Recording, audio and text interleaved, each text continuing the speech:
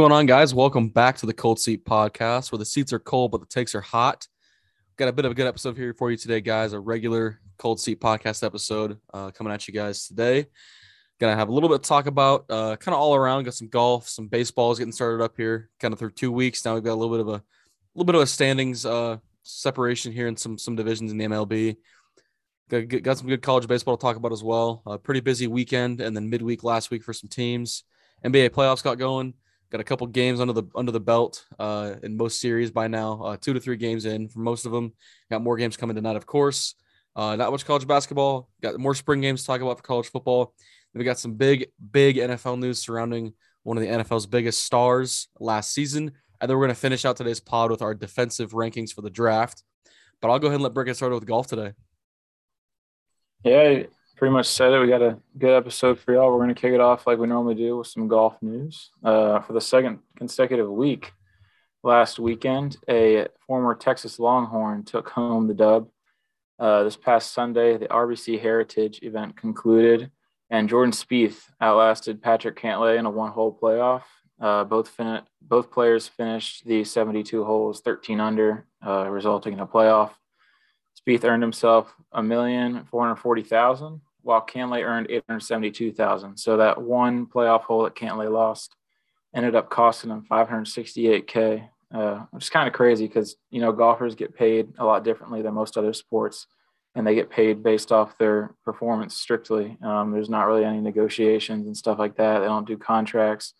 So it's kind of crazy that, you miss the first playoff hole, you're one stroke back. I think Cantlay bogeyed it, Spieth parred it, and Cantlay loses out on $568,000. So kind of crazy, but it's nice to see Jordan win. He won last year at the Valero Texas Open, but far past his prime, which was 2015. But I definitely think he can get on a roll here soon. But currently, we have the opening round of the Zurich Classic underway. A 4-day event is unique in that it takes 4 different formats each day.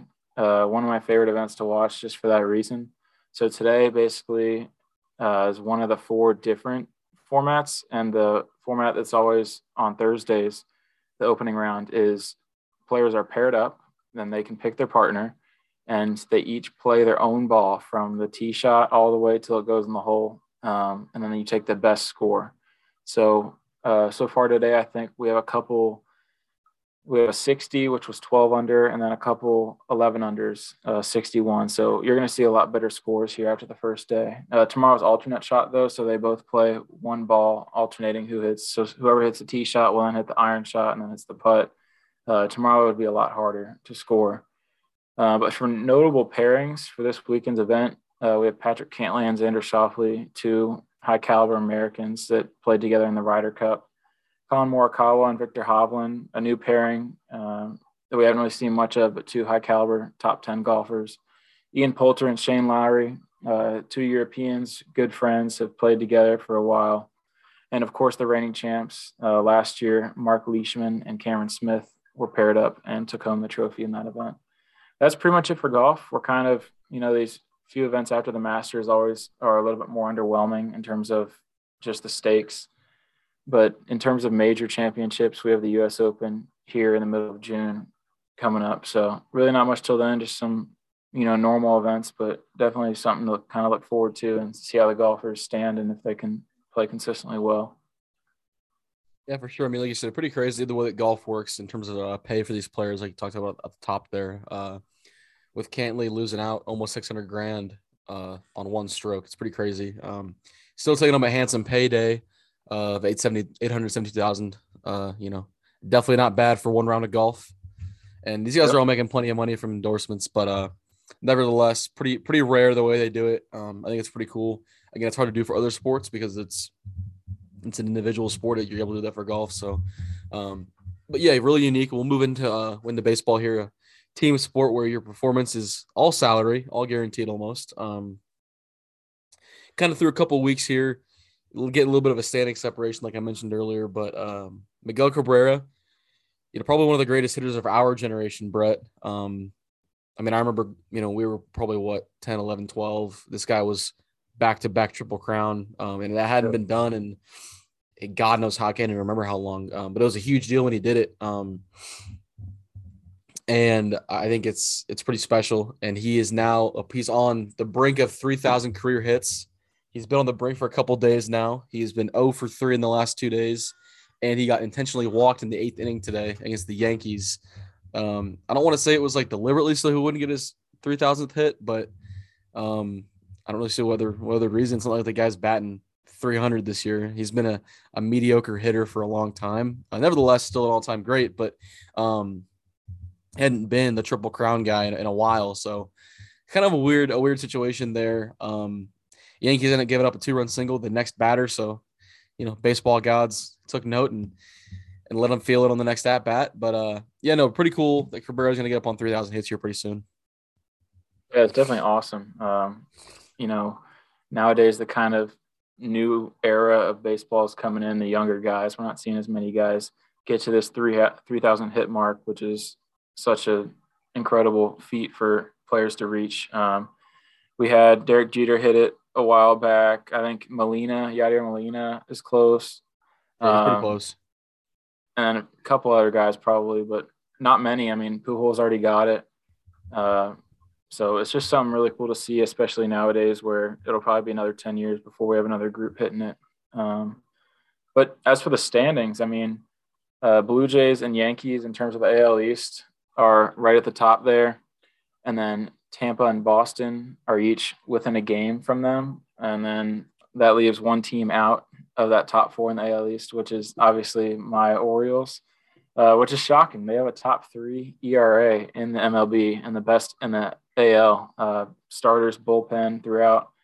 Kind of surprising. They have the 5th worst record in the league, which is actually about where I expected them. I figured bottom 3rd at best, but bottom 5 is about where I expected. It's just unfortunate because the games they win, they're winning 1-0, 2-1. They have no offense past, their top 4 hitters in the lineup. I think one dude that's hitting 8th for them was like in single A few weeks ago, but we can't bring up one of our own guys. But definitely by the end of the season, some of our high caliber prospects from the minors will come up and hopefully can string some wins together and get a much better record than the past few years. Well, I was going to say, I mean, is it worth it for you guys at this point to start bringing up the Rutschmans of the organization? Obviously, Rutschman's not healthy, but like bring up those kind of guys that are in the minors right now in AAA that are raking. I mean, it's better than what you got right now. Like you said, a guy who was in single A or double A a couple weeks ago can't bring up your own homegrown prospects. It's different when you're giving up, 6-7 runs a game, but you're not. You have the best ERA in the American League. And you're not too far behind the 2 leaders at the top and the Dodgers and the Giants. So why not? Yeah, it's definitely a little frustrating, but I can't expect too much with the current, manager and ownership. They kind of been stuck in this rut for about 5-6 years now. Yeah, fair enough. And then I guess out in the AL Central, White Sox and Cleveland Guardians now sit atop the AL Central with KC a half game back. The Royals, that is. I think we talked about the White Sox, probably a team that's going to win the AL East potentially and probably a World Series favorite, at least to get there out of the American League. Guardians look surprisingly good. Their pitching's been well. Shane Bieber looks good. So good start for them. Their offense was kind of going to be a mystery going into the season, but looks good so far. Yeah, I know. The AL Central is kind of a toss-up after the White Sox. So it's good to see some other teams get up there. And I don't know if they're going to have any wild card teams from that division. So it'll be interesting to see who kind of pulls away there towards the end of the season. But in terms of the West, sticking in the American League, Angels are actually at the top. Kind of crazy. Ohtani that hasn't really done anything at the plate except for the last week or so. He balled out in that series in Arlington against the Rangers. But Oakland and Seattle are both within a game as well. And Houston is 4th, but they're only a half game back of Oakland and Seattle. So definitely a jam-packed at the top of the division there. Be interesting, like I just said, for the Central to see who kind of, pulls away there and gets some separation, capitalizes on those interdivisions series. So that's one of the better divisions, I think. People don't really talk about as much. Oakland's kind of, they're having 3,000 fans each game at their home series, which is just insane. Um, but Bring him to Seattle, Austin. LA, yeah, I mean, get a team to Austin. It'd be nice. Good location. You got two other teams real close. Could Uh-huh. slide them right into a division. And they Kind of still do they some still fit though. realignment maybe. Oh, they still fit. You get the Rangers and the Astros, two Texas teams. Yeah, There was talk a while back about them because they're gonna move. There's talk about going to Austin, so threw it out there. I'll take it. But Yeah. it's definitely exciting to see. And then you want to shift to kind of the NL standings. Yeah, I'll touch real quick. You mentioned Otani hadn't done much at the plate. He's been dominant on the mound though. He had an outing yesterday. I want to say it was the last game against when it was against the Astros. He went 6 innings, one hit, and like 12 Ks. He went off yesterday. They ended up shutting him out and winning like 6-0. But he's definitely been an ace on the mound for him, which is I think more impactful than at the plate. Like granted, he's a great hitter, but they need pitching more than they do the bat. So good to see from him as well. I'd love to see the Angels win that division. Just on a side note, but National League standings. We get to the National League East here. The Mets are atop by the largest margin in the majors at 3.5 games ahead of the pack. I expected the Mets to be pretty good. I didn't think they'd be this good this early. I think their bats have been real hot and their pitch. I mean, Max Scherzer looks like a Cy Young potential winner. So, expect him to be good, but not this good this early with being as how old as he is or as old as he is. Figured it may take some time to get his arm built up, but the Mets look really good right now. Yeah, no, I agree. That's our team to look out for. I know when we gave our preseason rankings, we mentioned them a few times. Definitely a dark horse that can make a run in the postseason once they get healthy. But for the NL Central, Cardinals are atop that division. Brewers are half game back. Kind of what we expected. Those two teams kind of sitting at the top early on here and should be consistently up there throughout the season. Yeah, no surprises there, like you said. Brewers staff looks pretty good. Cardinals look good. They were going to be good. I think they're just a quality organization. Nolan Arenado actually is tied for second in the league in homers. So he's, their star players have been their star players. I mean, they've been what they expected them to. So, and that the NL West, a team loaded with plenty of star players. The Los Angeles Dodgers. My Dodgers sit atop the NL West with San Francisco, San Diego, and shockingly enough, Colorado all one game back. Colorado actually took the series from us in the first series of the year. Dodgers have since won all but one game. We'll see. They've won, so they've what 8 of their last 9 they've won. But the division's going to be really good again. The Giants have the best ERA in the majors, and the Dodgers are right behind them. And then, like you said, the Orioles are third. Padres look good. Rockies, like I said, surprising, but CJ Cron, their first baseman, leads the league in homers at 6 right now. So their bats look great. It helps playing in Coors Field, though. The little elevation out in Colorado, out in Denver there. But yeah, NL West should be jam packed again, and they have of the top teams in the majors, they've got 5 of the 6 best records in the majors. So look for the division to be loaded again. Yeah, it's definitely kind of crazy. Like you said, all those teams with hot records to start all, playing each other for the most part here early on. Um, we still got a lot of time though. It's, we're 12 games into the year. We still got 150 left. It's going to be interesting to see how these standings change week to week, series to series. Kind of see, what performances we get from players and, kind of as we get towards the All-Star break in a couple months, who's going to be elected for that. Definitely see some usuals, but also some young guys that maybe don't normally make it. With the outstanding first half of the season could get to the All-Star game. So that'll all be interesting. Home run contest, all that. That'll be fun to watch. Yeah, no, I think it'll be interesting to see. I think post All-Star game, a lot of times you see firsthand, like Chris Davis mashes a bunch of homers, was on pace for what 60 or 70, and then he hit like 12 the rest of the year. I mean, it's gonna be interesting to see how these guys, because the thing with baseball players is it's a game of streaks and cold spells, right? I mean, so it'll be interesting to see how these guys take that whole kind of week off, because these guys are playing almost every day or every other day, and so it's interesting to see how these guys take a whole week off, and then what teams can come back and still be consistent and still be performing at a high level. So, speaking of a team that's been consistently bad, the Reds have dropped 9 in a row and are league worst 2-11.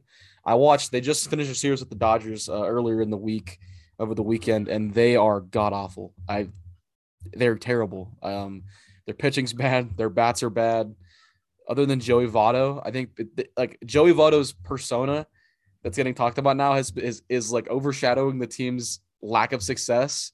But yeah, I thought they'd be a lot better than that. I mean, there's not like they're not that they're a bad roster. They have a fair amount of talent. There's way worse teams in the league, especially, I mean, in the National League, there's way worse teams that are far better than them this year. So, little tidbit there that the Reds, they're awful. Yeah, they're very underwhelming here this year. Didn't expect too much from them, but didn't expect them to lose 11 of their first 13. But as we jump to the college level on the Diamond, the Texas Tech Red Raiders are another team that has recently struggled to find pitching and offense. They went 0-4 last week. We mentioned it on the last week's episode. They dropped the annual Red Dirt rivalry game where they play OU in Amarillo. And then they go to Fort Worth for a Thursday, Friday, Saturday series, and they got swept there. They also lost this Tuesday to New Mexico on a walk-off 3-run homer. So they somehow only dropped from 4 to 9 in the standings, and they've dropped 8 of their last 11 and 8 straight to teams other than Kansas State. So, I mean, they open up series here with West Virginia tomorrow, so it'll be interesting to see how they kind of adjust and, kind of try to get in a groove again. But they always play better at home. I mean, they're 27-13. 12 of those 13 losses are on the road, 18-1 at home. But I'll be looking for the pitching and offense to kind of get back on track here this weekend. Yeah. I mean, it's hard. You rarely say this, but this might be a must-sweep series for them. As much as you'd hate to say it, when you drop a game to New Mexico on the road and then you get swept by TCU in Fort Worth and a couple of games you probably should have won or at least had a shot to win. We won't get into it, but had a couple of times where they probably should have at least been in a better position and they got kind of screwed over a couple of times. But you put yourself in a position to have a must sweep, and it's disappointing. I think we've talked at length about us just individually off the pod, and we've mentioned it on the pod, the inability to find a third pitcher, and it's rearing its ugly head. And unfortunately, with Brendan Girton out till probably May now, it sounds like mid-May, they're not going to get another reliever. They're not going to get a long reliever. Having Brendan Girton allowed them to kind of maneuver with pitchers a little bit, and now he was their one long reliever really outside of the option of, one of Chase Hampton or Mason Molina, whichever one doesn't make the Sunday start. That's the only other long reliever, and those guys have been wildly inconsistent. I mean, Molina comes in the other day and pitches he went 3 perfect innings, and then he'll go out the next outing and he'll give up 2 bombs. It's like the inability to find the consistent pitching is going to hurt him, and I think ultimately the injury to Girton may, you think, it's just a reliever, but just the situation that they're in, it's going to hurt him a lot. And I agree. Got to find consistency, especially in the bullpen. Morris and Birdsell, the 2 starters, have really been, fairly good this year, especially Morris in conference play. Birdsell's been pretty consistent. I'd say his outing against TCU and UT were kind of his 2 not as good outings, but still weren't awful. Not something you want to see from your ace, but I'm sure he'll string a few more good outings here together here soon. Hopefully looking for one this Friday night. And then Morris, our normal Friday starter, Thursday in this weekend's case. He's looked really good. He had a few dominant outings. His first 3 outings of conference play, I believe, were pretty dominant. Definitely fueled this team to a couple victories. We lost his first conference start against TCU last weekend. So, I mean, about what I expected from him coming in. He's looked pretty good, right around a 3.5 ERA, I believe.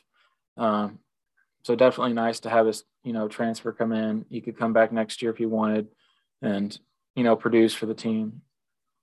Yeah, I think it's the impressive thing with him has been his ability to battle and ability to kind of shake one off and go back to work. I mean, hell, the first game of the UT series, first pitch of the game or second pitch of the game, he gets taken yard. Came back and battled and gave up basically from then on, went 6 innings and no run ball. So I think that's the veteran, kind of pitched a lot of innings in him. He's a guy already has 2 years of eligibility down. He's pitched for, I think this is his 3rd or 4th year in college, or 4th or 5th year in college, rather. I think he's got at least, I think this is his 4th year. It's like his COVID year. Yeah. He pitched 2 seasons at his prior school, or 2 eligibility seasons rather. So he's got another year, like you said. The guy's been pitching a long time. I think that shows with the ability to battle, and I think it's showed in the opposite sense with Molina, in that He's a true freshman. He's young. He's all the way from California. So then I think just the lack of big time innings pitched has allowed him to kind of slip sometimes and let go. But when he kind of gets touched up, but other than that, like you said, Birdsell should get back around here pretty soon and get back to being dominant. Hopefully, we'll get it this weekend. Yeah, I hope so. But another news around the country: the Tennessee Volunteers, who have been number one pretty much the whole season, stay at number one. They dropped a couple last week, but they're still right there at the top. Teams that dropped in the rankings: the Miami Hurricanes went from 2 to 5. UT went from 7 to 10. Louisville dropped from 9 to 16. And Notre Dame dropped from 10 to 18. And LSU and Dallas Baptist each dropped 7 spots. So definitely about what you expect in your weekly rankings. Some teams dropping more than others. Didn't expect to see LSU drop 7 spots. UT dropping a few spots is always, nice to see as a Big 12 fan. And I hope they continue to lose a few here because they haven't looked quite as good as people thought they'd be. Yeah, I mean, you touched on it right there. They haven't looked as good. I mean, they just lost 14-2 on Tuesday to Air Force, and they squeaked one out yesterday, 10-12 in extras, I believe. Yep. I know they walked. I think it was an extra. I think it was in 10. They walked I them believe off, so. but yeah, it was in Austin too. So, definitely another team that hadn't looked as good as people thought they would. But I guess in the other side of the coin, teams that have jumped this week, Oregon, TCU, Maryland, and Georgia Southern all went from unranked into the rankings. Virginia Tech went from 21 all the way to 8. And then just like Virginia Tech, Stanford went from 22 all the way to 7. Stanford's a team that everyone thought they were a preseason top 10 team. They have a lot of talent, loaded roster. Brock Jones, center fielder, is a monster. He'll be a top pick in the MLB draft as well. But good to see them get back in the mix. I'd love to see a couple Pac-12 teams get back up in the mix there. And then Southern Miss going from 11 to 6. Pretty hot take, I think. Even with as bad as we're playing and as bad as Texas has been playing lately, I'm still taking us to mop the floor with Southern Miss. Same with Texas. As good as they are, I don't know. I feel like that's I don't get it. I don't either. But it's kind of nevertheless, interesting to see that. And I'm glad to see smaller name schools getting the recognition. But I mean, they were unranked a couple weeks ago, and now they're at 6. So I don't know if I love it. I haven't loved the D1 baseball rankings, which is what national rankings usually go off with, like ESPN reports as, and they haven't been huge on them this season. I'm going to continue to probably not be a huge fan if they stick like this, but fortunately, those aren't what determine, regional seeding, super regional seeding. So, once we get down to that, we'll get to the nitty gritty of those rankings as we kind of get through the month of May. That's when we can kind of start getting into it. Right. But that's pretty much all we have for y'all on the college baseball and professional baseball front. We're going to kind of jump into the NBA where we have a good bit of action currently. The first round of the playoffs is underway. Tonight we have 3 more games on the slate. They are in chronological order. The Memphis Grizzlies travel to Minnesota to play the Timberwolves. That series is currently tied 1-1. The Dallas Mavericks will travel to Salt Lake City where they will play the Utah Jazz. That series is also tied as the Jazz took one from Dallas in Dallas. The Warriors will travel to Denver to face the Nuggets tonight, and the Warriors won both of those games in San Fran. Yeah, I was gonna say Golden State looks dominant. I mean, they look like the NBA final. Well, we'll get into this in a minute, but the Devin Booker injury makes them the clear-cut Western Conference favorites. And I won't say NBA Finals favorites, but they look really good right now, and they're clicking on all cylinders. Brandon Poole has been that guy, or Jordan Poole rather. Sorry, I'm thinking of somebody else. Jordan Poole's been that guy. And that's what they need, is another guy next to Steph to carry the scoring load. Outside of Clay, got to have another guy. So they look really good. And then we have the Miami Heat, who are the top seed in the East, played the Atlanta Hawks, who won the play-in games. Miami's now going to Atlanta to play a couple. Miami took both at their home arena. So they lead that series 2-0. As we stay in the East, the Milwaukee Bucks and Chicago Bulls series is also tied at 1 game apiece. DeRozan dropped 41 on Tuesday as Chicago took one from the Bucks in Milwaukee. Both teams making the 2-hour drive south to play a couple in Chicago. probably also expect them to split those two games. So definitely interesting series that I could see going 7 games. But we got some big news in the West for the top seeded Suns. Yeah, Devin Booker sustained, like I mentioned earlier, sustained a grade 1 right hamstring strain and is reported to be out 2 to 3 weeks. It's a huge blow to Phoenix. I mean, they got, let's see, Booker had 31. He was going off. I mean, he was in his bag. He had 31 at half. I think he'd only missed like 6 shots from the field and he'd taken a ton. And he like I said, he was in his bag, and he goes down in the third quarter. And I mean, even with Booker going off in the first half, Pelicans had kept it at a 5-point game at half. And when he went down in the third quarter, they kind of took advantage of that and stole a game in Phoenix. So look for a guy like Chris Paul, DeAndre Ayton, another guy to step up on the offensive end, carry that scoring load. If they want to, I mean, here's the thing.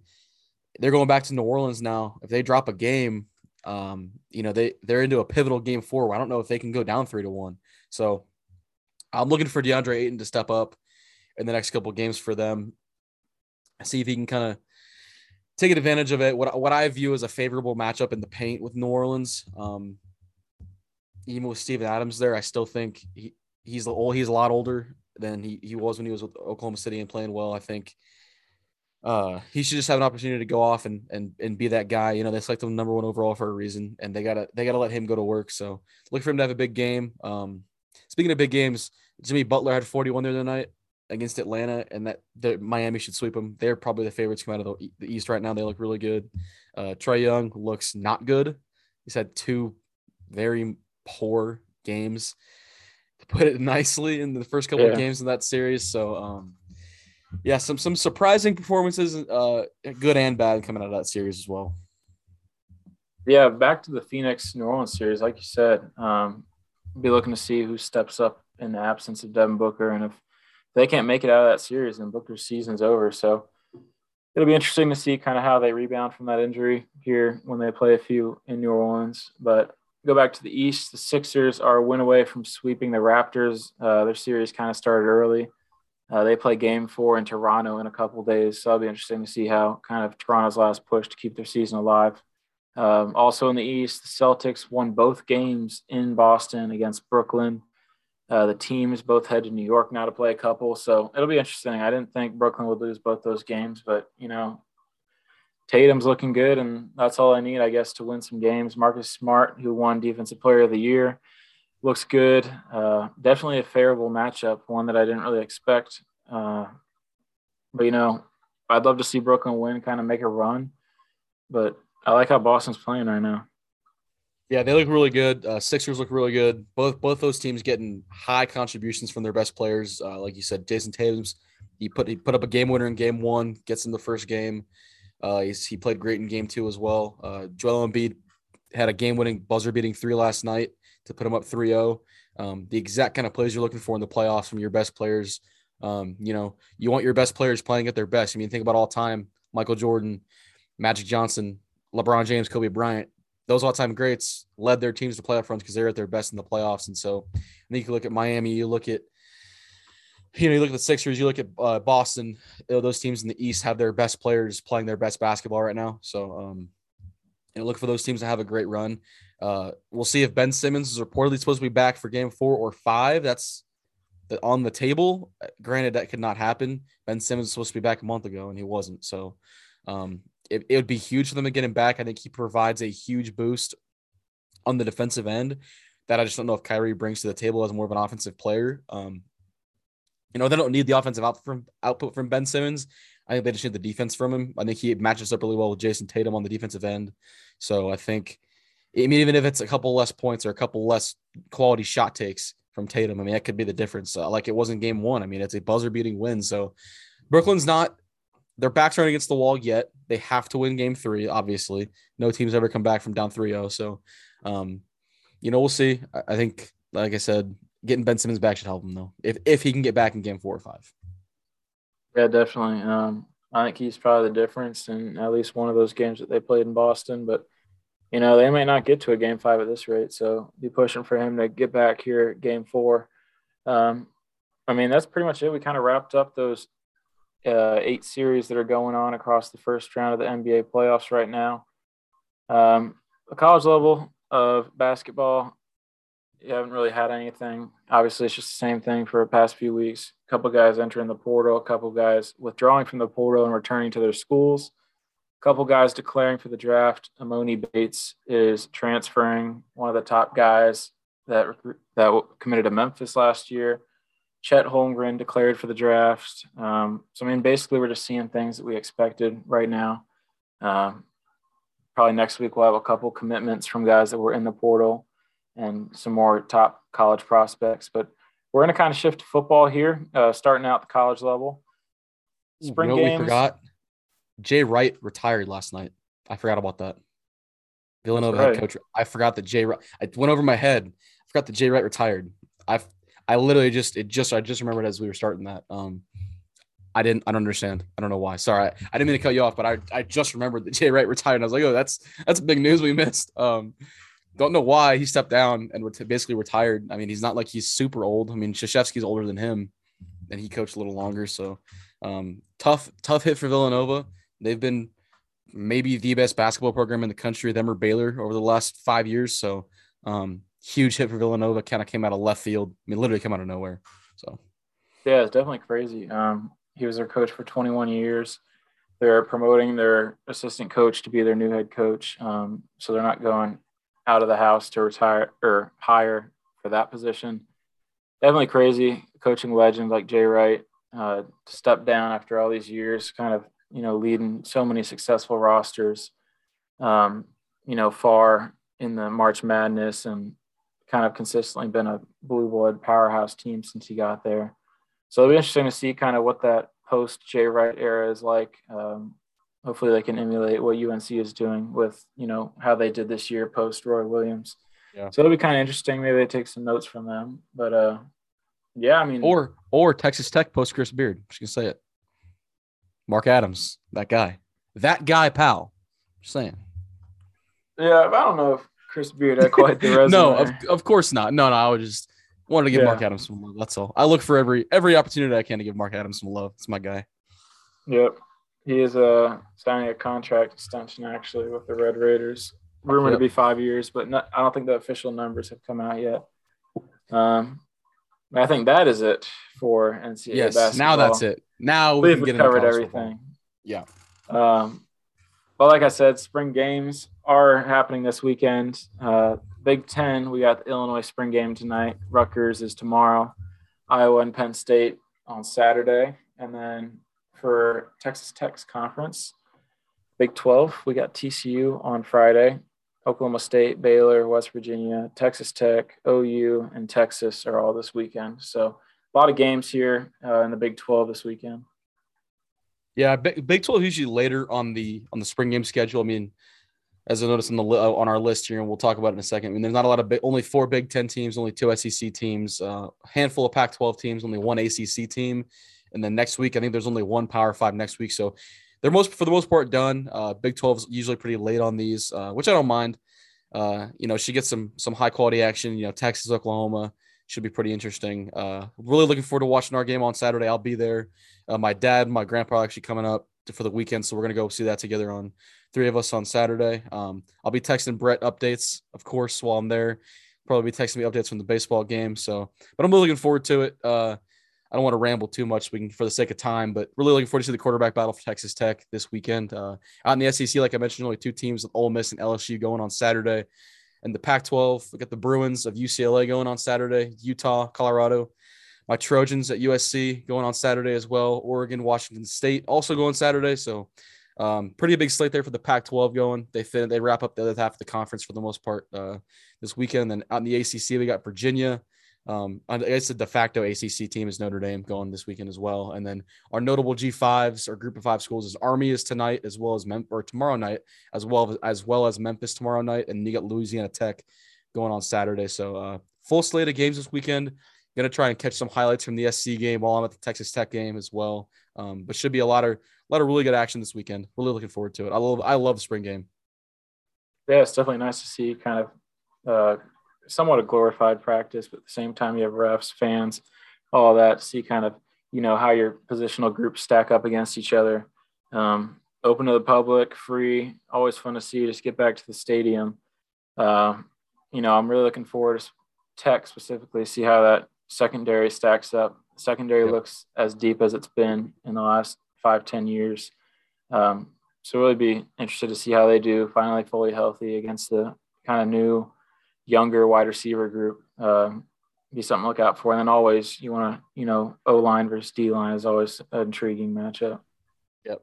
Yep. And then I guess I'll throw this in there for USC. I cannot wait to see Caleb Williams throw it around this weekend, sling the rock in that Lincoln Riley offense. Even like you said, glorified practice.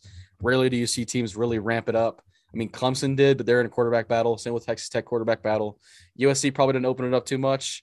Same thing with a couple schools that are not going to be in quarterback battles. Like Alabama didn't open it up much because, I mean, I don't think Bryce Young played much anyway. So I doubt Caleb Williams plays a ton. Hopefully they get to see him throw sling around for maybe 2 possessions. That's all I want to see. So that's really all. Go ahead. Just wanted to slide this in there. You mentioned Bryce Young, Alabama. Will Anderson, the Alabama defensive end. Yes. If he was a sophomore, he's our year. So if he was eligible for the draft, he would have been the first overall pick this year. And it would be no question. Like it's him and everybody else. Right. So good. Unquestioned first overall pick next year. As of now, obviously, if a team's at the first overall pick next year and they need a quarterback, then he's probably not. But he had to be benched in their spring game because he was overpowering the offensive line too much and was making it unfair on just the offense and the whole game plan. So I love that. Definitely I love it. An intriguing storyline that I saw today. He's a freak, man. He's so good. He drops in coverage. He rushes the passer. Rushes the passer. No, he's a monster though, man. Like I said, it would have been him and everyone else, and it's probably going to be him and everyone else in next year's draft class, even though we're going to have at least two high-level quarterbacks and his teammate Bryce Young and CJ Stroud. I cannot wait to watch the Will Anderson tape. I can't wait for after the season's over next year to watch the Will Anderson tape because it's going to be so dominant. I mean, he might be one of the most dominating tapes we've seen in a long time. So he's a monster. Yeah, definitely something crazy to see, especially going up against the kind of high caliber talent that he is in the SEC. Mm-hmm. That's pretty much all we got for the college football front. We're going to shift to our kind of final topic we have for y'all. In the NFL, a lot going on right now. Free agency is pretty much dormant right now. We're going to kind of have a second wave after the draft concludes. So May 1st, 2nd, 3rd, be looking for some more signings. Tyrann Mathieu, Stephon Gilmore, just a couple guys that will be signing probably after the draft. Gilmore just got his deal done. Official deal done in Indianapolis. Oh yeah, that slid under the radar. We had a lot going on this week with some other sports, but good signing for them. I think the Kenny Moore and Stephon Gilmore pairing is really nice out there in Indy. Indianapolis may not be done before the draft though. They're rumored to be in on a particular star player that I mentioned at the beginning of the pod today. Deebo Samuel, wide receiver / running back. Well, former wide receiver / running back for the San Francisco 49ers, is forcing his way out of San Francisco. He is rumored to have an issue with his hybrid running back receiver role and wants to be used primarily as a receiver. From a career longevity standpoint, I understand. It makes sense. You don't want to take the hits, but I'm not sure he commands the same amount of money if he's not playing running. He's not at least taking some handoffs. I mean, that's where he provides his value is with the ball in his hands. And he's never really had to be that guy for an offensive, like, hey, go get open in the intermediate routes, go get open in the deep game. He's really only been tasked for the most part with getting open in the short game and then getting the ball put in his hands. And listen, I'm not saying he can't do that. Right now we don't have anything substantiated that he can go be a top 10 player.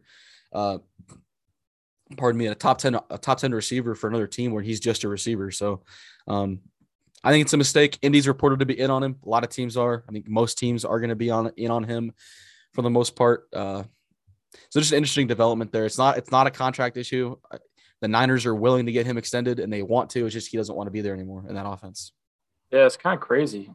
Someone, like you said, of his caliber this past season, especially kind of where he balled out for the whole season.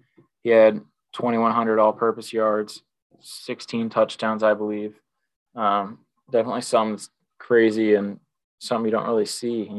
Guys nowadays, it's been rumored with pretty much the whole 2019 wide receiver draft class, whether it's DK, A.J. Brown, Terry McLaurin, Deebo Samuel, Marquise Brown, really anyone. they delete pictures off their socials or remove stuff out of their bio, and it's like, oh God, the world is ending. What are we going to do? We got to sign this guy. Does this guy want to be traded? But in Deebo's case, he does. And a kind of really rare instance to where he's kind of devaluing himself. If my team would use him like the Niners did this past season, then, you pay him what he's asking, 25 mil, which is insane to me, just for anyone. But 25 mil is kind of the price for him. And then I would trade 2 seconds, just hypothetically. But if you want to use him the way he wants to be, I mean, I'm not trading more than a third for him, and I'm not paying him more than 15 mil. It's kind of crazy to where he's kind of taking himself out of this money that he's earned himself this past year. Yeah, I just think it's bold because there's no substantiated, there's no past history of it. It's not like he's a guy it's not like, they just started doing this with him this year. And prior to that, he was this monster 1,100-yard receiver running the whole route tree. He didn't do that. That's not the offense he's in. Like I said, prior to that, he was still a short game guy. Their intermediate deep threat was always George Kittle, and it was always going to be George Kittle. And as it should have been, I'm not going to say it shouldn't have been, so Deebo could get deep routes and intermediate routes. I mean, it was going to be George Kittle. And that offense, just like the way it's predicated on the outside zone and on the RPO, like Kyle Shanahan's offense just is not predicated on throwing the deep ball and the intermediate ball. It's predicated on outside zone, inside zone, RPO, now with Trey Lance at quarterback, and play action. Everything deep it was all off play action.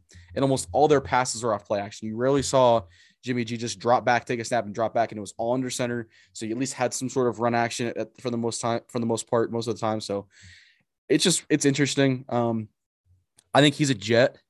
I'll make that prediction now. I think he's going to be a New York Jet. I think the Jets are going to send some capital. They're going to get in a bidding war. I don't think he fits that. What they want to do, it would make sense because of the Robert Saleh connection and the offensive coordinator connection there, but I just don't see it. Him being as productive there in New York, if they're going to use him as just a receiver. Again, maybe and I hope he is. I'm not rooting for the guy to fail. I can't sit here and positively say I'm going to pay this guy $20+ million a year and go trade a first-round pick for him to not know what he's going to give me in that sense. You know what I mean? It just, I don't know. And he definitely could. And he could go out there and earn himself a contract and ball out, and I'm all for it. I love guys making their money and being successful. I'm not rooting against anybody, really. It's just, I just don't know if I'm a GM, I don't know if I'm making that investment per se. You know what I mean? Yeah, I agree. Just crazy, unique scenario that we have going on with him. Yeah. That's pretty much all we've got this week on the NFL front, non-draft related. But in terms of draft related, if you tuned in last week, we gave you our offensive kind of power rankings at each position where we listed our top 5 guys in alternating order, who was the best that we thought at each position. I know to this point, you've probably watched more film than I have on some guys. Kind of this week leading up to the draft, I'm going to kind of cram some film on some guys, kind of finalize my evaluations on some people. So these rankings could change in the next, 6-7 days as we get to the draft, but these are just where we stand right now. And you want to kick us off with your edge rankings? Yeah, for sure. And I'll echo what you just said. I mean, I've watched a little bit of tape. I got a lot of tape kind of over our Easter weekend break when I had some free time at home, but my rankings did change over the weekend a little bit. I think I moved a couple guys up in the edge rankings. I mean, I'll tell you right now, and I hadn't updated it on our sheet, on our notes sheet yet, but Trayvon Walker moved ahead in my rankings than I had him prior. A couple of guys moved around a little bit after watching a little bit more tape. A lot of Senior Bowl stuff too for some of the other guys. Kind of watching them one-on-one, watching how they attack certain different players. But I'll kick us off with my edge rankings here. So at number 5, I got George Karlaftis, the edge out of Purdue. I like his game a lot. He's a physical player. He's just not as bendy as other guys are in this draft. He's in this class. Of these 5, he's definitely the least athletic, and that's not a knock on him. It's just he's not going to have the same edge potential edge rusher. Sorry, I'm just going to re-say all that. The potential to have a high impact on the edge position as a pure edge rusher, because he's not going to be as athletic and as bendy. He's not going to be able to get around tackles as much and beat them off the line. Nevertheless, he's a very solid player. He can be a very good pro. Just don't know if he is like a 15 sack a season guy, 15 sacks a season guy. Number 4 on my list, the exact opposite kind of player, is Trayvon Walker, the edge out of Georgia, the guy who's been getting a ton of hype to go number 1 purely because of his athletic profile. I don't see it on tape, and mainly because, and we talked about this before, Trayvon Walker just didn't play every snap at edge last year, and he didn't get the volume of snaps at edge that I would have liked to see to make him a bona fide edge 1 or edge 2. The athletic traits are absolutely there. The pass rush film that he does have on tape at edge isn't great, I'll say. I mean, it's good. It's not what you're looking for in a top 5 pick, top 10 pick, top 15 pick, honestly. The pass rush plan and the strategies really isn't there for him. But that said, in the same breath, if it clicks and you're projecting and you can say, this guy is a freak athletically, maybe the best athlete in this class at his size and his strength. If it clicks for him, I mean, he might be the best defensive player in the league. If it clicks, though, is the point, and I have no idea if it's ever going to. Pardon me. So I just, I like the build. I like the athleticism. I just don't know if he is a great pass rusher at the next level. Phenomenal run defender, second best run defender on the edge position in this class. Ahead of a guy I'm going to have at number 3 is Jermaine Johnson. I know Brett and I differ here. I think it's really, really close between Jermaine Johnson and my edge 2 and Aiden Hutchinson. I think Jermaine Johnson's a really, really complete player. I think he's probably the most complete edge in this class in terms of having a fully developed game. I think he's probably the most developed guy in this class, in the edge class. Certainly doesn't have the pass rush ceiling that other guys do, but I think he has got an underrated pass rush. I think he's the best edge run defender in this class. I don't know if it's close. He's so good against the run. He's such a good edge setter. I watched a lot of his tape. He has the best tape against Ikem Ekwonu in the class. I've seen all year. Him and Ekwonu battled, and Brett sent me a couple Twitter clips from it, and I responded. I said, "Man, when I watched their full game, it's one of the best one-on-one battles in that I've seen in a long time." So he's a really, really high-level player. It's more like a 2A and a 2B with Hutchinson at 2. I mean, Jermaine Johnson, one of my favorite players in this class. He doesn't have like the bendiness around the edge, but he's a really powerful rusher, really good with his hands. And like I said, what makes him so good for me is that he's such a good run defender. And at number 2, Aiden Hutchinson, I mentioned he's not as complete of a player as Jermaine Johnson is, but I think Aiden Hutchinson has far more development to go in his game. I don't know how much more development Jermaine Johnson has because he's 23. And that's not a knock. I think Aiden Hutchinson has a higher ceiling than Jermaine Johnson does, which is why I have him at my edge 2. There is some projection that goes into these rankings for me, at least. It's a lot about what's on tape. But it's also about like what they could become. And I think Aiden Hutchinson could be a really, really good player at the next level. I think he benefited from having a high-level pass rusher next to him at Michigan as well, in David Ojabo. But I think he's a really, really smart player. He's really physical.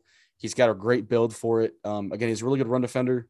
I think that's the rare thing about this class. There's a lot of really, really, really high-level run defenders at the edge position, and really good developed edge defenders, which is hard to come by in college. These guys that aren't super refined in their pass rush or rather in their edge defense game in the run game. So big fan of Aiden Hutchinson in the run game and the pass game both. My number 1 edge, and it's not close, is Kayvon Thibodeaux. What he puts on tape in the pass rush game is crazy. His ceiling is really, really high. He's got the highest ceiling in his class. His pass rush is off the charts. He's an unrefined player, but he's certainly developed enough to make a high impact week 1. And I think he has the potential to be a very, very high level edge rusher in the NFL. And I don't think he's that far off from putting it all together either. So that's why he's my edge 1. And the athletic traits that he presents, being as big as he is, and what he's already put on tape, speed to power, that kind of thing, it's ridiculous. So he's my edge 1, and I don't know if it's super close for me personally. Yeah, I mean, I got the same 5 guys in a little different order, but I agree with you with most you said. So I'm going to keep mine a little bit brief, just for sake of repetition. But George Karlaftis is my number 5 guy out of Purdue. Just want to see a little bit more from him based off the competition he went against. A few good tackles he went against. But, it's not like the competition that the guys ahead of him went against, and they also had better production. You said you value a little bit in projection, and I like more of production of what they already done. I do still take into account the ceilings of the players, and I think Karlaftis probably has the 5th highest ceiling in this edge class as well. So he landed here on my list. Nick Bonito was also a candidate to go on this list out of Oklahoma, really the top consensus Big 12 edge rusher in this class. But I kept with Karlaftis. He's also just gotten more media hype, so that kind of swayed my decision. Trayvon Walker here at number 4. Out of Georgia, you just mentioned him. Really, really solid guy coming out of Georgia, that loaded defensive line. I mean, he had great stats, great production, really has it all together, I think. But I also want to see how he is not on a dominant defensive line, not on a dominant defense. Similar to how K'Lavon Chaisson out of LSU in 2020, he was drafted, I believe, 18th. And I thought that he, wouldn't be as great as a pro, and he hasn't been, just because of, that dominant team he played on. Kind of stats get inflated because someone has to get the sack, someone has to get the TFL. And a lot of the time it was Chaisson for the Tigers. But for Georgia, Trayvon, I think he can definitely come in and produce and be a 10-sack guy year one. I just don't see his ceiling. I think he could reach his ceiling a lot quicker than other guys, which is good, but I don't think his ceiling's as high. My guy at number 3, Aiden Hutchinson out of Michigan, maybe a little shocking to y'all with he being my 3rd highest ranked edge. But I like him a lot. I really think he could come in. He's 6'7". He is a couple inches taller than the rest of the guys in his edge class. Definitely has all the physical traits to produce, and he's really, really good at, what he does, and that's getting to the quarterback. He's probably, like you said, is really close with Jermaine Johnson. I just watched more Jermaine Johnson, so it's kind of a little bit of bias to, just what I saw from the film, but I like Hutchinson a lot. He was also across Ojabo. Michigan's always produced solid edge guys, so Hutchinson will probably be no different. He'll come in, produce, day one. Has a lot higher ceiling than, I think Walker or Karlaftis. But then my number 2 guy, Jermaine Johnson, I like him a lot. Definitely probably top 5-6 favorite guys in this class, just personally. Out of Florida State, he was at Georgia with that loaded defensive line, transferred. Honestly, probably could have done just as well at Georgia. He goes to Florida State where they don't really have anyone along that defensive line this year, except for him, at least notably. So him going out, really, really complete run defender, setting the edge, kind of solid pass rusher, but, has a lot higher upside there in terms of some other guys on my board. But then my number 1 guy in Kayvon Thibodeaux, like you said, it's not that close. He has the highest upside in the NFL class, I think, going into this draft. Just his craftiness, with all his pass rush tools, he's, what you'd look for size-wise in a, edge defender nowadays. Reminds me a lot of Chase Young in some ways, just the craftiness around the edge. I know he's not probably as good a run defender, but being in the Pac-12, you play some more run-heavy offenses than in some other conferences, for sake the SEC or Big Ten, more pass-heavy. So being in the conference kind of benefited him, I think, in that he kind of had a lot more sacks than people thought he would based off, the snaps he played. But I also think it's just sheer talent and how well he can get to the quarterback and how efficiently, more importantly. There's not really any wasted movement in comparison to other guys in that, he could be a 12-sack guy year one. So those are our boards.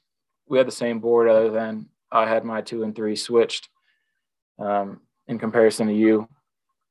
But, yeah, really solid edge class, especially at the top here, 5 guys that will probably go in the first round, maybe even top 20. It really all depends on where Karlaftis goes, I believe. He could go anywhere from 5 to 30. It's kind of no one really knows, whereas our other, our top 4 guys will probably all be top 15 picks. But exciting edge class. And, even beyond those 5 guys, there's definitely a lot of high caliber guys that could come in and produce for your team year one. Yeah, I really like the tier 2 in this edge class. I guess tier 3, really. Erwin Lebaketi, Drake Jackson, Boye Mafe, guys like that. I really like all those guys. We've mentioned those names during our 2 and 3 round mocks we've done. So I'm a big fan of the later round edge guys too, the 2nd and 3rd round guys. But great class to need an edge defender. Yeah, I mean, there's really not much to say. It's a good IDL class as well, and I'll let you kind of start off the interior defensive line rankings as well. Yeah, we also have similar boards here, kind of a interior defensive line class there are very defined tiers to it. I believe some of those tiers will start to be blurred as we, get to draft night and, post draft. As of now, DeMarvin Leal, the defensive tackle, defensive end guy out of Texas A&M, can really play the 3 or 5 tech, a guy that, reminds me of Calais Campbell a little bit smaller. Obviously, Calais is 6'8", but I think he could be a really good pro for a while. Kind of dropped stock in the past month or so, but I definitely see a team getting a second-round steal out of him, and he can come in. Versatile D lineman is never a bad thing. Number 4, Perrion Winfrey out of Oklahoma. I've only watched a couple clips on him, but what I've seen has been really impressive. I think he had a really good game against UT. A kind of 3 tech that you're looking for to kind of dominate, similar to the guy I have at number 3 and number 2 for that sake. But number 3, Travis Jones out of UConn. I think, Jones could come in and be a really, really solid 1 tech. He could play the 3 tech. Coming out of UConn, you don't really get as much attention, but this draft, a lot of attention has been garnered to him, and just based off, what he did on the field. But I really liked, what I saw in the game I watched, and I think he could come in probably picked in the 40s, maybe even 30s. But I like what I've seen from him, and I wouldn't be surprised if he went early in the 30s. Just really complete guy, good run defender as well, and has that pass rush upside that you want to see in a defensive tackle nowadays. But a guy with a good pass rush is Devontae Wyatt out of Georgia. My number 2 guy on the board, probably the best pass rusher out of these top 5. Did benefit, like Trayvon, from a loaded defensive line, I believe. He was kind of that smaller guy. Smaller in the grand scheme of things. He's very big, but in terms of the Georgia D-line, he was smaller. He produced pretty consistently there for them. He was always, bound to get in the backfield, which was nice. I mean, it helps when you have, a monster like the guy I have at number 1 next to him. But nonetheless, he has a good pass rush upside, probably work on his run defense a little bit. But, solid 3 tech that could also play the 5. But my guy at number 1, Jordan Davis, out of the University of Georgia as well. 3 Bulldogs out of the edge and IDL rankings for me. And that's partially because, they all play together and they all benefit off of each other's success, like any good defensive line will. Jordan Davis, 6'8", 340. Really all I need to know about him. I've said it multiple times. He could be the best run defender in the league in 3 years. He's just that good. I saw a cool clip the other day about, his pass rush side. He wasn't really asked to rush the passer that much at Georgia. And a lot of people say, okay, well, he could do a lot better in the pass rush aspect, and he could be, a lot better, and that would help his stock. And I mean, yeah, that's right. But I agree too. But I also see the part where he wasn't asked to do that. That was more Devontae Wyatt, Carter and Walker's job. So I'll be interested to see how whatever team he goes to uses him, and if they use him, to the best of their ability and that fits his skill set the best. But without a doubt, he'll be a really good run defender nonetheless.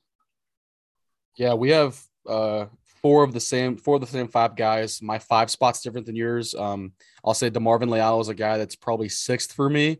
I do like his game a lot. I saw the Jerry Tillery 2.0 comp, and for those that follow the Chargers, Jerry Tillery is kind of a bum, and they picked him in the first round, so everyone hates him. I'm not gonna say I hate the guy, but I just don't really like him that much. So I kind of soured on DeMarvin Leal just a hair after that. But the guy I have at number 5, Logan Hall, I really like a lot. You gave the Calais Campbell comparison or similarity for DeMarvin Leal, and I think Logan Hall comps really well to what Calais Campbell does. He's a couple inches shorter, but he's 6'6", 283. He's huge out of Houston. He can move around. Some draft outlets have him listed as an edge player, some as a D tackle. I think he can kind of play that 5, that 3, and even slide inside if you needed him to it, like the 2 technique or maybe a 1 if you needed it. Don't think he's a nose guard per se at the next level, but I think he could rush off the center and be really productive there as well. a guy whose game is kind of multiple in a lot of senses, and I like him a lot in that sense. I think he bring a lot to the table. I think playing against lesser competition at UH didn't benefit him in terms of he didn't really get didn't get the exposure he could have being at a bigger school. But I do like his play style, like the way he plays, like the way what he brings to the table. Guy you've had at number 3, I have at number 4, Travis Jones out of UConn. Monster human being. Dude's huge. He's a nose guard the next level. He could be a really, really highly productive one. He's got a really good pass rush for being a guy who primarily plays a head up nose or kind of a center shade technique. Rare to see a guy who plays that technique primarily have a really good pass rush like that. So that's kind of a unique skill set that I like a lot out of him. And then my guy at number 3, you had a number 4, Perrion Winfrey out of OU. Guy had really good tape against Texas, but guy who dominated the Senior Bowls, just like Travis Jones did. But Perrion Winfrey had a great Senior Bowl week.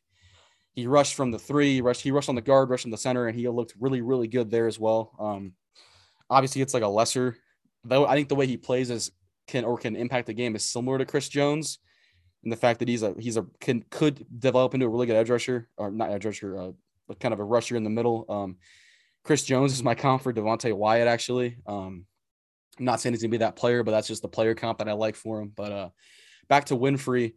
I think he got a disservice what OU tried to do with him, and it's not necessarily their fault. It's just their scheme. They had him playing the head up nose for the most part, and I think he's a 3 technique through and through in the NFL. And I think whoever drafts him in the second round is going to get a steal. And if a team picks him in the late end of the first, kind of 29 through 32, they'd be making a good pick there, a good value pick.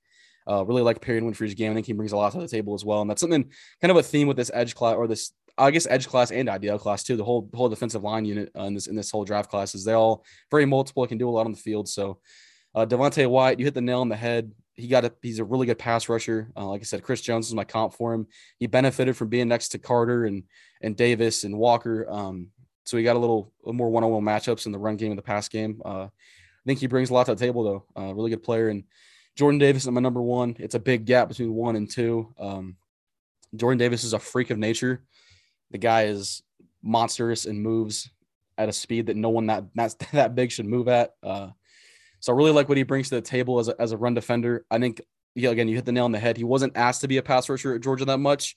So I think his room for growth there is huge. And I think a team that could harness that could get a generational talent at defense tackle out of him. So I think his ceiling is super high. I think he's worth a top 10 pick. I'd take him with a top 10 pick, and I would be thrilled on draft night if the Chargers drafted him at 17. So I get a really good IDL class. I like the other guys in this draft as well. I think there is kind of a drop off after kind of the mid-second round talent, but again, really good at the top. Mike. Yeah, no, I agree. We had 4 of the 5 same guys on our interior defensive lineman rankings, both with the Georgia Bulldog guys right there at the top. Like you said, if we got Jordan Davis on draft night, be thrilled. Definitely kind of a unique guy you don't see come through the draft process every year. I mean, that's it for our IDL. I know we got linebacker, corner, and safety rankings left if you want to get us kicked off with your linebacker rankings. Yeah, for sure. We're a little different on our linebacker rankings.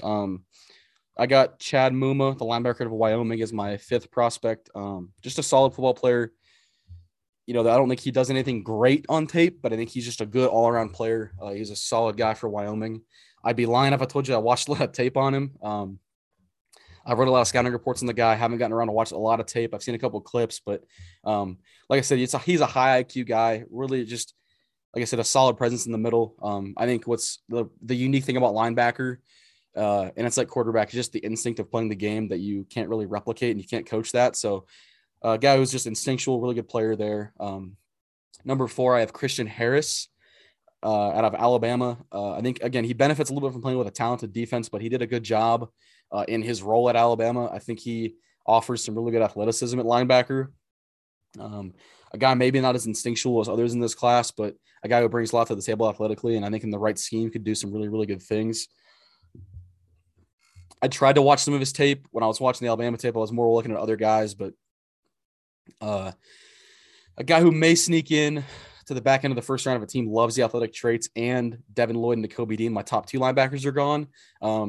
I wouldn't be doing it. He has a second round pick through for me, maybe even an early third, depending on how the linebacker board falls. But still like the guy as a prospect. Again, good athletic upside there. Number 3 for me is Leo Chenal, the linebacker to Wisconsin, a guy who can kind of do it all at linebacker. He's a really, really, really good rusher up the middle as a linebacker. Really good blitzer, really physical player in the run game as well. Super physical downhill. Again, really instinctual player. And I think that's can't be understated enough, is that guys who can play instinctually and play well instinctually are hard to come by, and you can't coach that up. And so Leo Chenal is a guy who I just think that he's maybe the most instinctual linebacker in this class. I'll say that.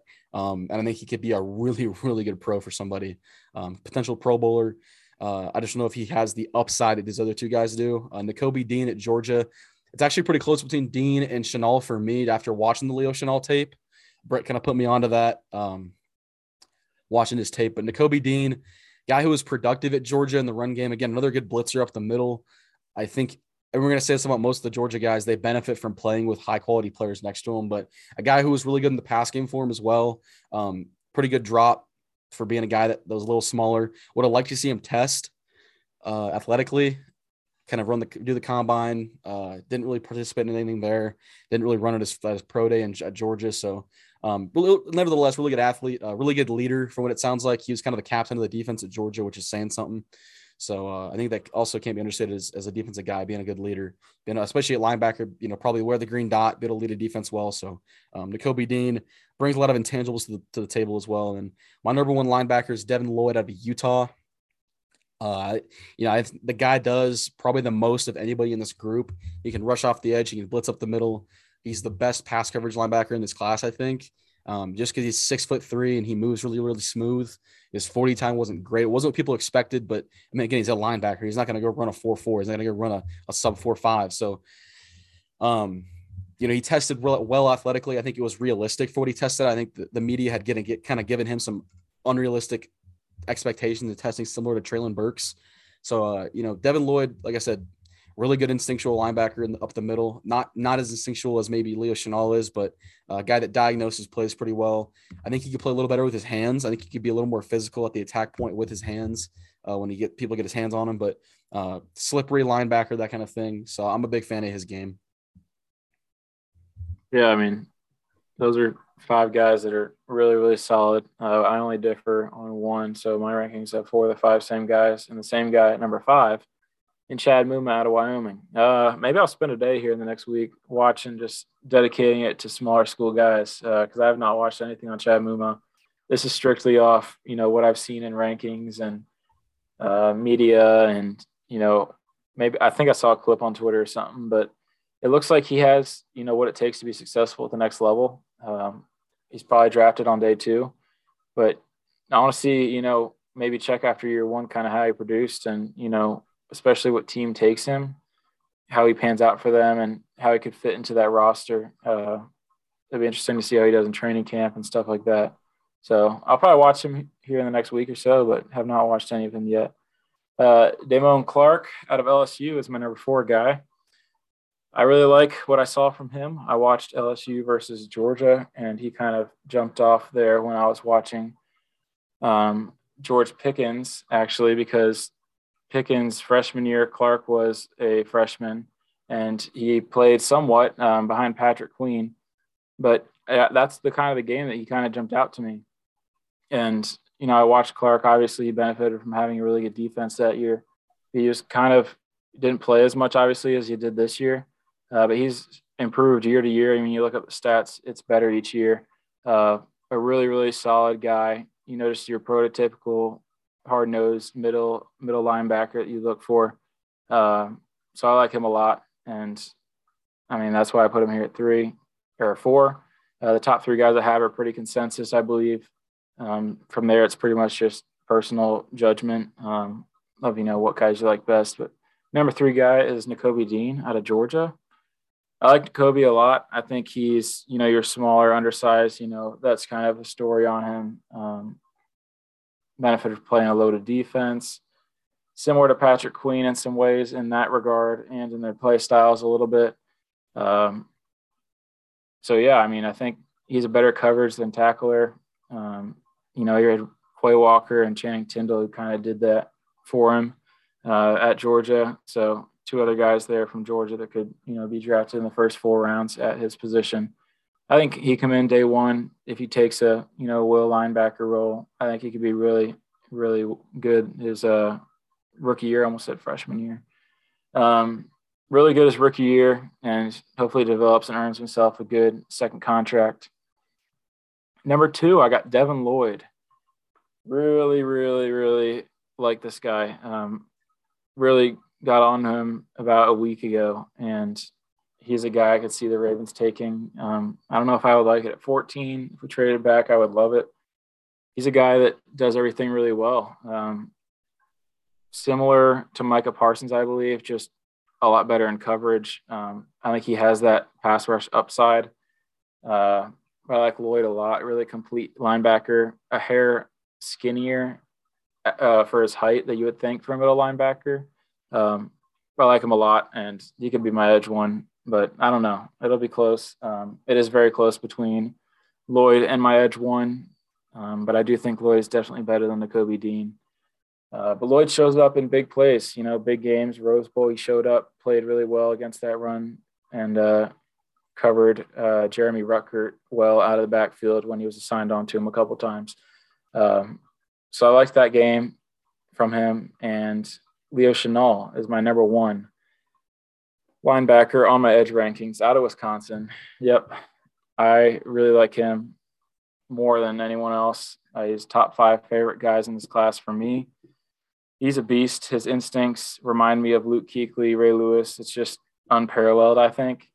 Just, you know, how quick he dissects the play and, you know, breaks it down. And it really helps the defensive line as well, I think. You know, it's kind of undervalued is the linebacker's instinctual value and how, you know, he's incredible. He's so versatile, not as good as a pass defender as Lloyd, but he's incredible in the run, really can rush from C gap all the way to head on the center. He did all that last year on Wisconsin. He would do all that in one game. Just incredibly versatile, great tackler, really low. He plays really low, not quite as big or tall.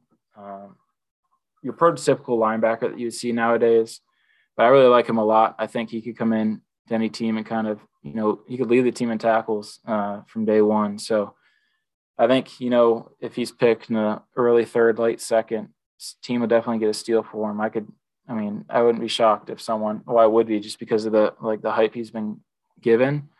I wouldn't be shocked if he'd be taken, you know, early in the 2nd though.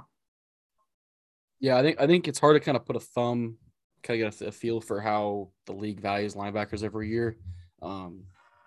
They always tend to go kind of in the middle to late 1st round. So, you know, if Lloyd and Dean are both gone, a team could take Leo Chenal in the 1st round. I could also see a team taking him over Nakobe Dean or Devin Lloyd, depending on how they feel about him. So, yeah, it's an interesting position to evaluate. I think it's a little bit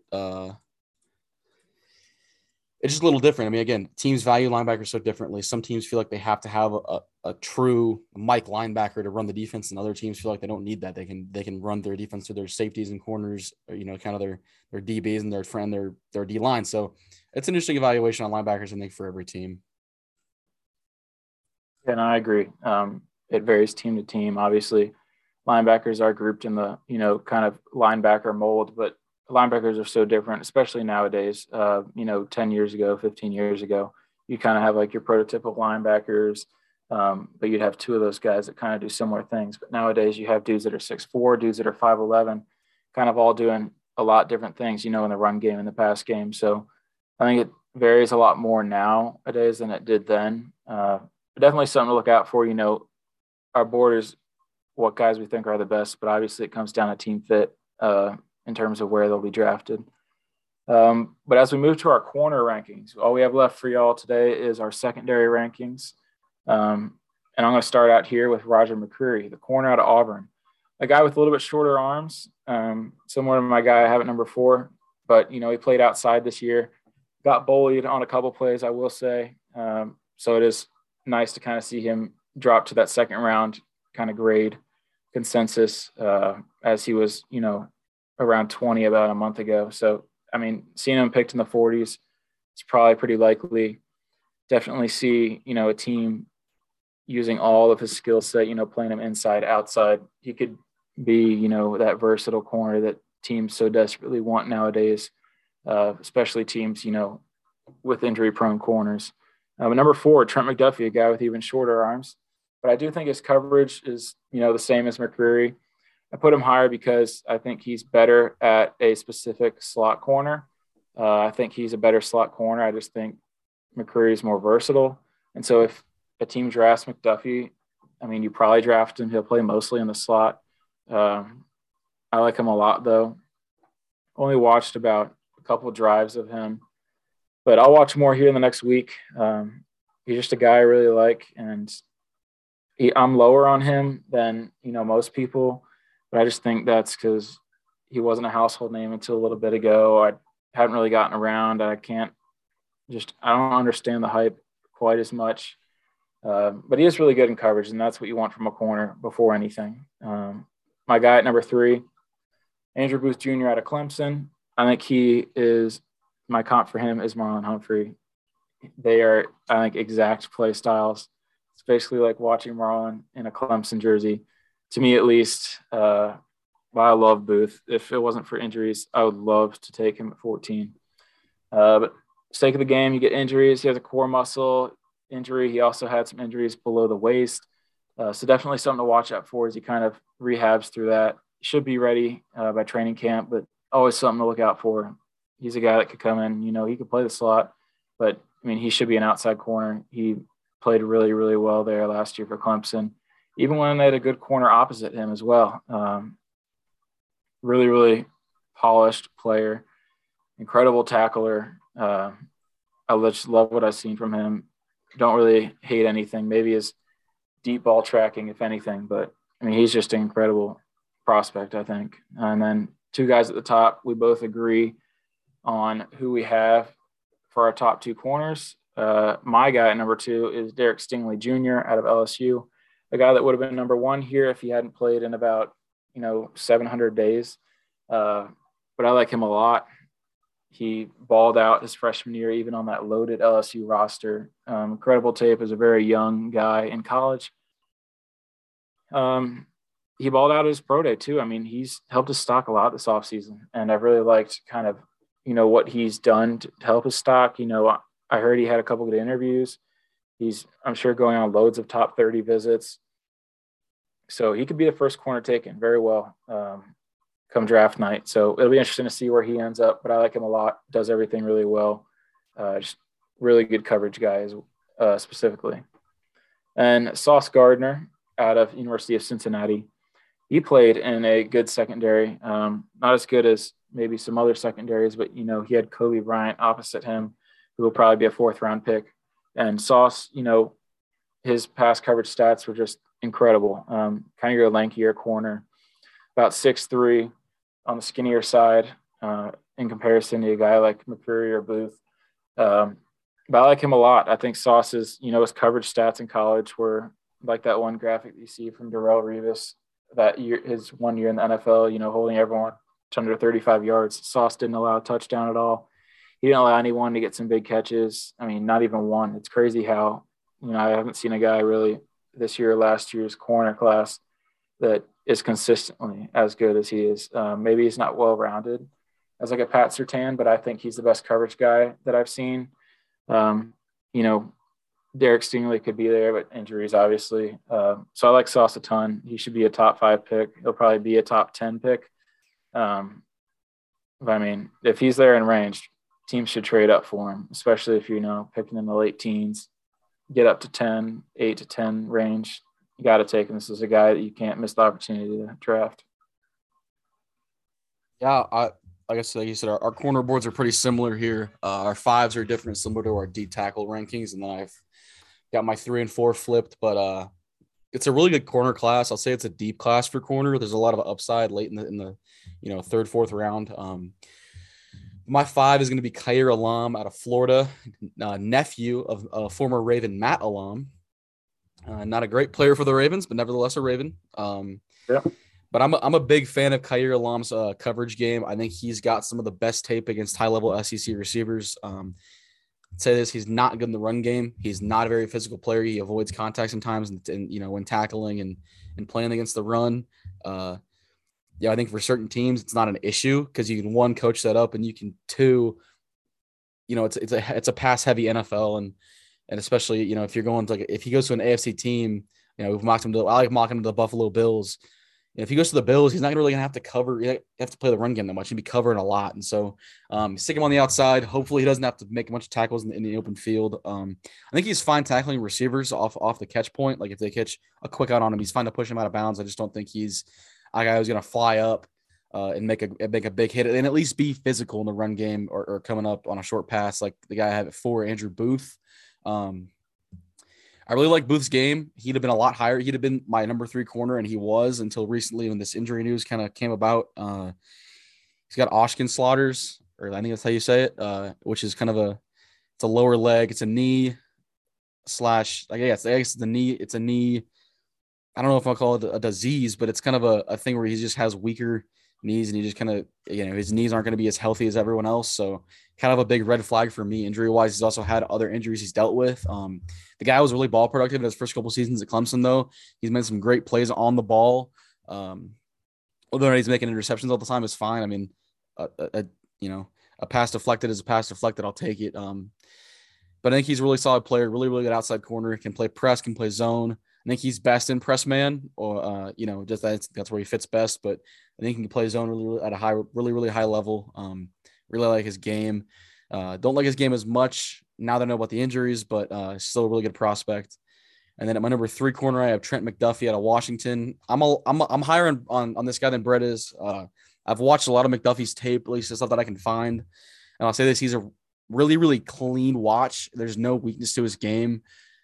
He sticks on receivers for being as, I guess, small as he is. He's definitely a smaller guy. I think he could play on the outside at the next level. I just don't know if he's a guy who's going to follow guys around. And I don't think he's a man corner per se, at least all the time.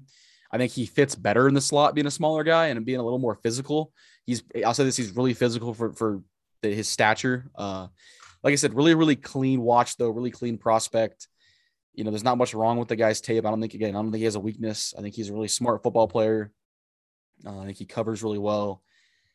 I guess he sticks to receivers and he's just, he doesn't miss tackles that much. So I like about him a lot. Again, he's smart. Part of the playing corner is just being able to be in the right position and know what you're doing and kind of being able to read route concepts and take a guy and carry a guy in zone. So big fan of Trent McDuffie's. I'd be happy if we took him at 17. I mocked him to us at 17 in my mock draft on Monday. So I'm a big fan of his. At number 2, I got Derek Stingley Jr., just like Brett, and Sauce Gardner's going to be my 1, just like Brett. I'll say this about Stingley. Like Brett said, it'd be a different evaluation if the guy hadn't played in 10 games of his last, 28 or I guess 24, 25 possible, right? I mean, he plays in all 15 games his freshman year at LSU. He's the best player on that defense on a national championship team. Maybe some of the best tape we've ever seen at corner, especially for a freshman. He did it at 18 years old. He's a young freshman. So he's only 20 years old right now when he gets drafted. He did it all at 18. It's pretty impressive what he was able to do against SEC receivers, the best of the best. It's not like his tape was bad in his last 2 years. I just, he didn't play games. It's a 10-game sample size over 2 full seasons. And it's hard to, they weren't full games either. Some of them, they were half games. I don't blame him for only playing 3 games and not trying to come back off of a foot injury. And just going pro this year. Some questionable things in the run defense department, the tackling department, kind of coming up to the line of scrimmage, but I think that's coachable. I also think he's got maybe the highest ceiling in this class. I think he's a guy who could be the best corner in the league. If you get that freshman version of him, you can develop that. A guy who could be the best corner in the NFL, no doubt, but could take some work to get there. And I think the injury risk is pretty high with him. Nevertheless, the upside is so great that I'm going to still have him at corner 2. And my corner 1, no debate here, is going to be Sauce Gardner. This guy had the best tape against Jameson Williams of anybody, and then half that he played. He's 6'3", 190 pounds, and you can't really match up with that with you can't have a receiver go match up with him and be bigger than him. He's a really, really physical corner for being that big. He flies up in the run game, makes tackles. He avoids blockers on screen passes and gets up under him and makes tackles. There's no weakness to his game. I think he's better in man than he is in zone, but he's still a fine zone corner. But I think he's a guy you could put on an island and go, okay, follow this guy around. It's what they did at Cincinnati and allowed the whole team to be a lot better. So Sauce Gardner's a can't miss guy, like Brett said, and he should be. I could see him going at 4 to the Jets, honestly, if they wanted him that bad. So it wouldn't be a bad pick. It's good value. I think he's a top 5 player in the class and one of the cleanest players in this class in terms of evals. Yeah, no, I agree. We had 4 of the 5 same guys in our top 4, hair different order there with you switching McDuffie and Booth. But this is a great corner class, similar to what we said about the edge rankings. I do think the edge is a deeper class, but you got 6 corners really at the top. Sauce, Stingley, Booth, McDuffie, Elam, McCreary, all guys that can come in and be really, really solid guys from day one. Projections aren't really as a thing for corners as they are edges. But similar to safeties, I think this is a really good class, and all the guys, first 2 round projections that could be picked could really come in and produce and be really solid for anyone that takes them. Yeah, absolutely. And just like the corner class, I think it's a good safety class as well. And I'll kind of start off with my safety rankings here. We have the same 5 guys. They're ordered a hair differently in the 4 and 5 spot. But at number 5, I have Lewis Cine out of Georgia. Him at 5 mainly for me is just because I don't know if he's as great in coverage as the other guys are atop the list. But he's a really physical run defender. He's great in the box. Again, I think he benefited the most of all the Georgia guys we talked about of playing with a really, really loaded defense. When you're playing with that front 7 that he got to play with, it's pretty easy to be physical and come up and make plays. Regardless, he still reads passing lanes well. I don't know if he's as good of a free safety or just safety in general as the guy I have at 4 in Jaquan Brisker. Though I think Lewis seems to be really good box safety for a team. I think he fits well in a lot of schemes. And I definitely see him kind of filling that box safety, strong safety role at the next level, as opposed to the guy at 4, Jaquan Brisker out of Penn State. I think he's going to fill the free safety role. He's a really good center fielder, not literally, but like playing a center field type safety. I think he drops in coverage really well. He's got really good eyes. He's got really good instincts at safety. Still a fine player in the run game. Don't know if he's as good as a tackler as these other 2 guys I have at 2 and 3. He's definitely not Kyle Hamilton, who I have at 1. But I like him a lot. He's not as versatile either. I don't think he and Cine, I don't know if those guys can necessarily fill different roles. The 2 guys I have at 2 and 3 I view as Swiss Army knives. Can do a lot, but still like Brisker's tape a lot. He's a really good safety. All 5 of these guys are really high level safeties. At number 3, I have Jalen Petrie, who I struggle to even call a safety. I think he's just a DB. Same with Daxton Hill, who I have at 2. Is Jalen Petrie played in the slot a lot at Baylor. Played deep. He played strong safety and box safety. So he did a lot for him. He was really good in the slot. Really good in the Senior Bowl as well, playing in the slot, covering guys. Some outlets have him listed as a corner. I think he's a safety still. I think he can still drop back into coverage in a deep zone. I still think he could rush off the edge as kind of a box safety. He's a little more slender than you'd like for a guy who can blitz, but that doesn't really affect him. I don't think he flies off the edge really well. He's really physical. I'm a big fan of his game. One of my favorite players in this class. He's really, really good in the pass game too, in the slot. Teams tried to throw quick outs on him or screens, and he blew up blockers and lit up, pass catchers in the short game. So a big fan of that as well. And a guy who I think is very, very similar to him. And Daxton Hill, I have it too, out of Michigan. I think the biggest difference in their games, I think Daxton Hill presents a more viable option to play like a deep third, like to really be a free safety, while also being able to cover in the slot at a high level, at least in college. Being able to blitz off the edge at a really good level. Really physical player, just like Jalen Petrie. One of my favorite guys in this class, a guy that I'd actually be cool with taking at 17. I think again he's the epitome of a Swiss Army knife DB, a guy who I think you can feel comfortable putting it anywhere on the field in the secondary and saying, all right, I think you can be fine. I'm not gonna have to be gonna be a liability whether we put you at corner, put you in the slot, put you rushing the passer off the edge, kind of a blitzer, playing you deep safety, or just playing it as a box safety, kind of as a coverage guy. I think he's really multiple, really versatile, can play a man in the slot, can play zone in the slot. Really big fan of his game as well. I know Brett's a huge fan of Dax Hills. And then Kyle Hamilton, number one safety, and it's not for lack of good safeties behind him. It's just that I think he's a top 3 player in this class, a guy who I think is the safest player in this class, despite what media outlets may say, might want to tell you. This guy is so good. His tape is incredibly good. He dealt with a minor injury at Notre Dame the second half of the season, and he ended up sitting out the rest of the year for the most part. But this guy's tape is so good. Maybe the best football player in the class. I think he is.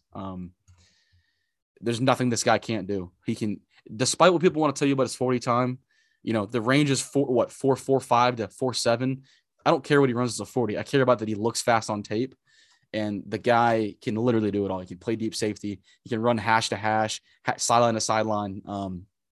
Can play. He's big enough to play in the box and play linebacker. Really physical in the run game.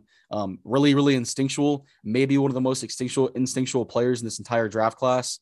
In fact, I'm going to say he is. The instincts to flip the hips immediately and run from the far hash to the sideline and make a pick against Florida State. You just can't coach that. The guy there's things that players do that you can't coach, and he's one of them. And, people are talking about Kyle Hamilton being a high draft pick preseason before the season started and being one of the best players in the country, and he lived up to it. I'm a big Kyle Hamilton fan and maybe my favorite player in the draft. Yeah, no, rightfully so. He's definitely, a guy that's come through the draft process that we haven't seen in a few years, probably since Derwin James in terms of play style. Derwin James was drafted in 2018. So that's been 19, 20, 21, 22. So all those draft classes, and no one's really been like Kyle Hamilton. So definitely some, and you like to see as a draft kind of evaluator. But I'm going to jump into my rankings here, same 5 guys. But the only thing is I got Jaquan Brisker at number 5 and Lewis Cine at number 4. But Brisker, I'd say really not much to say on him. Really good free safety, I think. I'd love to see for the Lions to take him at, 32 or 34, probably 34. He's there with one team picking between him. I bet he goes top 40. Just a really good player. Not a ton of dudes on the Penn State defense that, were really good this year. So that's a testament to how good he is and how consistent he held up the back end of that defense. But number 4, Lewis Cine out of Georgia, loaded defense. Got him at 4 here because I think he does have value, but he's just not quite as versatile as some other guys. I think he could be kind of a Jamal Adams type, just in the fact that, he can rush occasionally if you need him. He can also, sit back, guard the slot. I don't think he should be a true center fielder, deep safety. But neither, I really think there's only a couple true free safeties here in this class. And then my guy at number 3, Jalen Petrie out of Baylor, won Big 12 Defensive Player of the Year. Didn't know much about him until the second half of Big 12 play. We played him and kind of jumped off the screen, and he's just so rangy and a guy that, similar to Kyle Hamilton, his speed really is on tape and not as much on the stopwatches. But I think, he could be a really versatile guy. I think he could play strong safety. Wouldn't love him as a center fielder, kind of that deep half safety. But I do like him playing corner as well, have him as a safety, just because I think that's more primarily what he'll do. But really a guy that can play, 5 positions on the defense, which is great in this day and age of the NFL. And same with the guy at number 2, I think just as versatile in Daxton Hill. For Michigan, I only like him more because he brings more of a value as a free safety. He did that more at Michigan. That defense was just catered a little more to him, I believe, with 2 dominant pass rushers. Mike Macdonald, who is now the defensive coordinator of the Ravens, was the defensive coordinator at Michigan. And he moved his guys around a lot more in that secondary just because of that D-line that they had, which is kind of a gift. Baylor didn't have quite the D-line that Michigan did, so their guys had more designated roles. But rightfully so. Daxton Hill is a great player. Like you said, one of my favorite guys in this class that's kind of, not received a ton of hype. His draft stock's definitely gone up this offseason. Kind of being discussed as a tail end first, mid-second guy, but now he could be a mid-first guy when it's all said and done. It just depends on, who's picking where, what guys are on the board. I like him a lot. He could come in, be super versatile, just like Jalen Petrie. Very similar guys. And number one, it's not too close. Kyle Hamilton out of Notre Dame. Like you said, he was out the second half of this year, but the first half of tape was enough for everyone, I think. I don't know. I mean, he's still a consensus top safety, regardless of if I think he's going to be, top 3 pick or top 15, 20 pick. He's still a consensus number 1 safety. And I just love what he does so much just because he's so quick sideline to sideline. It's almost like a linebacker with enhanced coverage abilities, kind of like in Madden. It's kind of like your Madden My Player if you had to make a safety.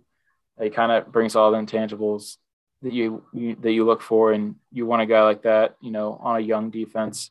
I think he plays a lot older than he is in terms of just value instincts, and you can really bring, everything you want in a safety to your team day one. Yeah, I think, and tell me if you disagree with me here, and it's a really good 5 group of safeties, and these guys should all be top 40 picks. But the interesting thing is there's kind of a drop-off after these 5. I don't know who – I mean, Kirby Joseph out of Illinois is probably the next one, and I wouldn't put him in the top 70. So it's unique. Oh, yeah. It's a good safety class, though. I like all these guys. They bring different things to the table. But like you said, Colin Hamilton, number 1 player. I think he's number 1 player in the draft, so I'm sticking with it. That kind of does it for our defensive rankings. We're not going to do specialist rankings. All I have to say for kicker is that John Garibay out of Texas Tech is the best kicker in the draft, and it's no one else even comes close. A slight bias, but he's that guy. But no, we're not going to do specialist rankings. It's hard to quantify that. You have to actually see him work out and take kicks on another field and that kind of thing. But fake punt execution. That exactly. I want to see how this guy throws the ball. That's what I want to see. No. It's hard to quantify that kind of stuff, and those guys always usually just get undrafted, and there's always a couple kickers and punters drafted, and then the rest go undrafted, and half these guys get cut anyways. So, and they float around, but really fun doing this kind of stuff. It's interesting to see how we kind of stack up on our rankings here. I think they're for the most part pretty similar at the top as they kind of get when you get consensus guys kind of towards the we're a week away today, and I can't wait. I've been looking forward to this day since the Chargers season ended. I know Brett's been the same way. So draft night's going to be huge. I think we'll, make the announcement now. We're going to do our regular episode. Will be Wednesday next week. So that way we can get you guys a late night first round reaction to the draft on draft night. Should be really exciting. We won't talk too much draft, I guess, on Wednesday. We'll try to stay away from that since we'll get a whole draft, episode on Thursday night after the first round of the draft is over. But I think that's about it. Brett, anything else you got to say today? I don't think so. Pretty much covered it all. Yeah, like you said, our normal episode will come out next Wednesday. So in 6 days, we'll have back-to-back episodes then next Thursday. Kind of do that review probably around midnight, honestly. That'd be late.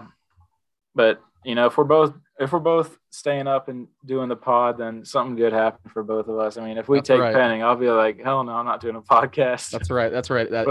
That's contingent on neither of our teams taking Trevor Penning. If our team took Trevor Penning, it's going to be rough. Or like a consensus day 2 prospects. Bernard Raymond at 17, just send me into a spiral.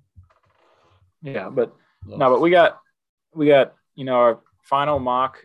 It'll be a 2-round, no trades mock that we will both do together. So I know last week this past Monday, we had our individual ones. We're going to go back to doing a joint one for y'all this upcoming Monday, Wednesday, the episode, Thursday reaction. And then the following Monday, we'll have a mock the draft where we do winners, losers, kind of, each team's haul and assess it from there. But that's pretty much it. Make sure you're following us on Instagram and Twitter at Cold Seat Podcast. A little bit of a longer episode today, but we got a lot of info to cover. And, the player rankings always take a little bit, but we wanted to get our offense and then defense this week for y'all. So that'll wrap it up today. But as always, thank you for listening, and we'll see you on Monday. See you guys later.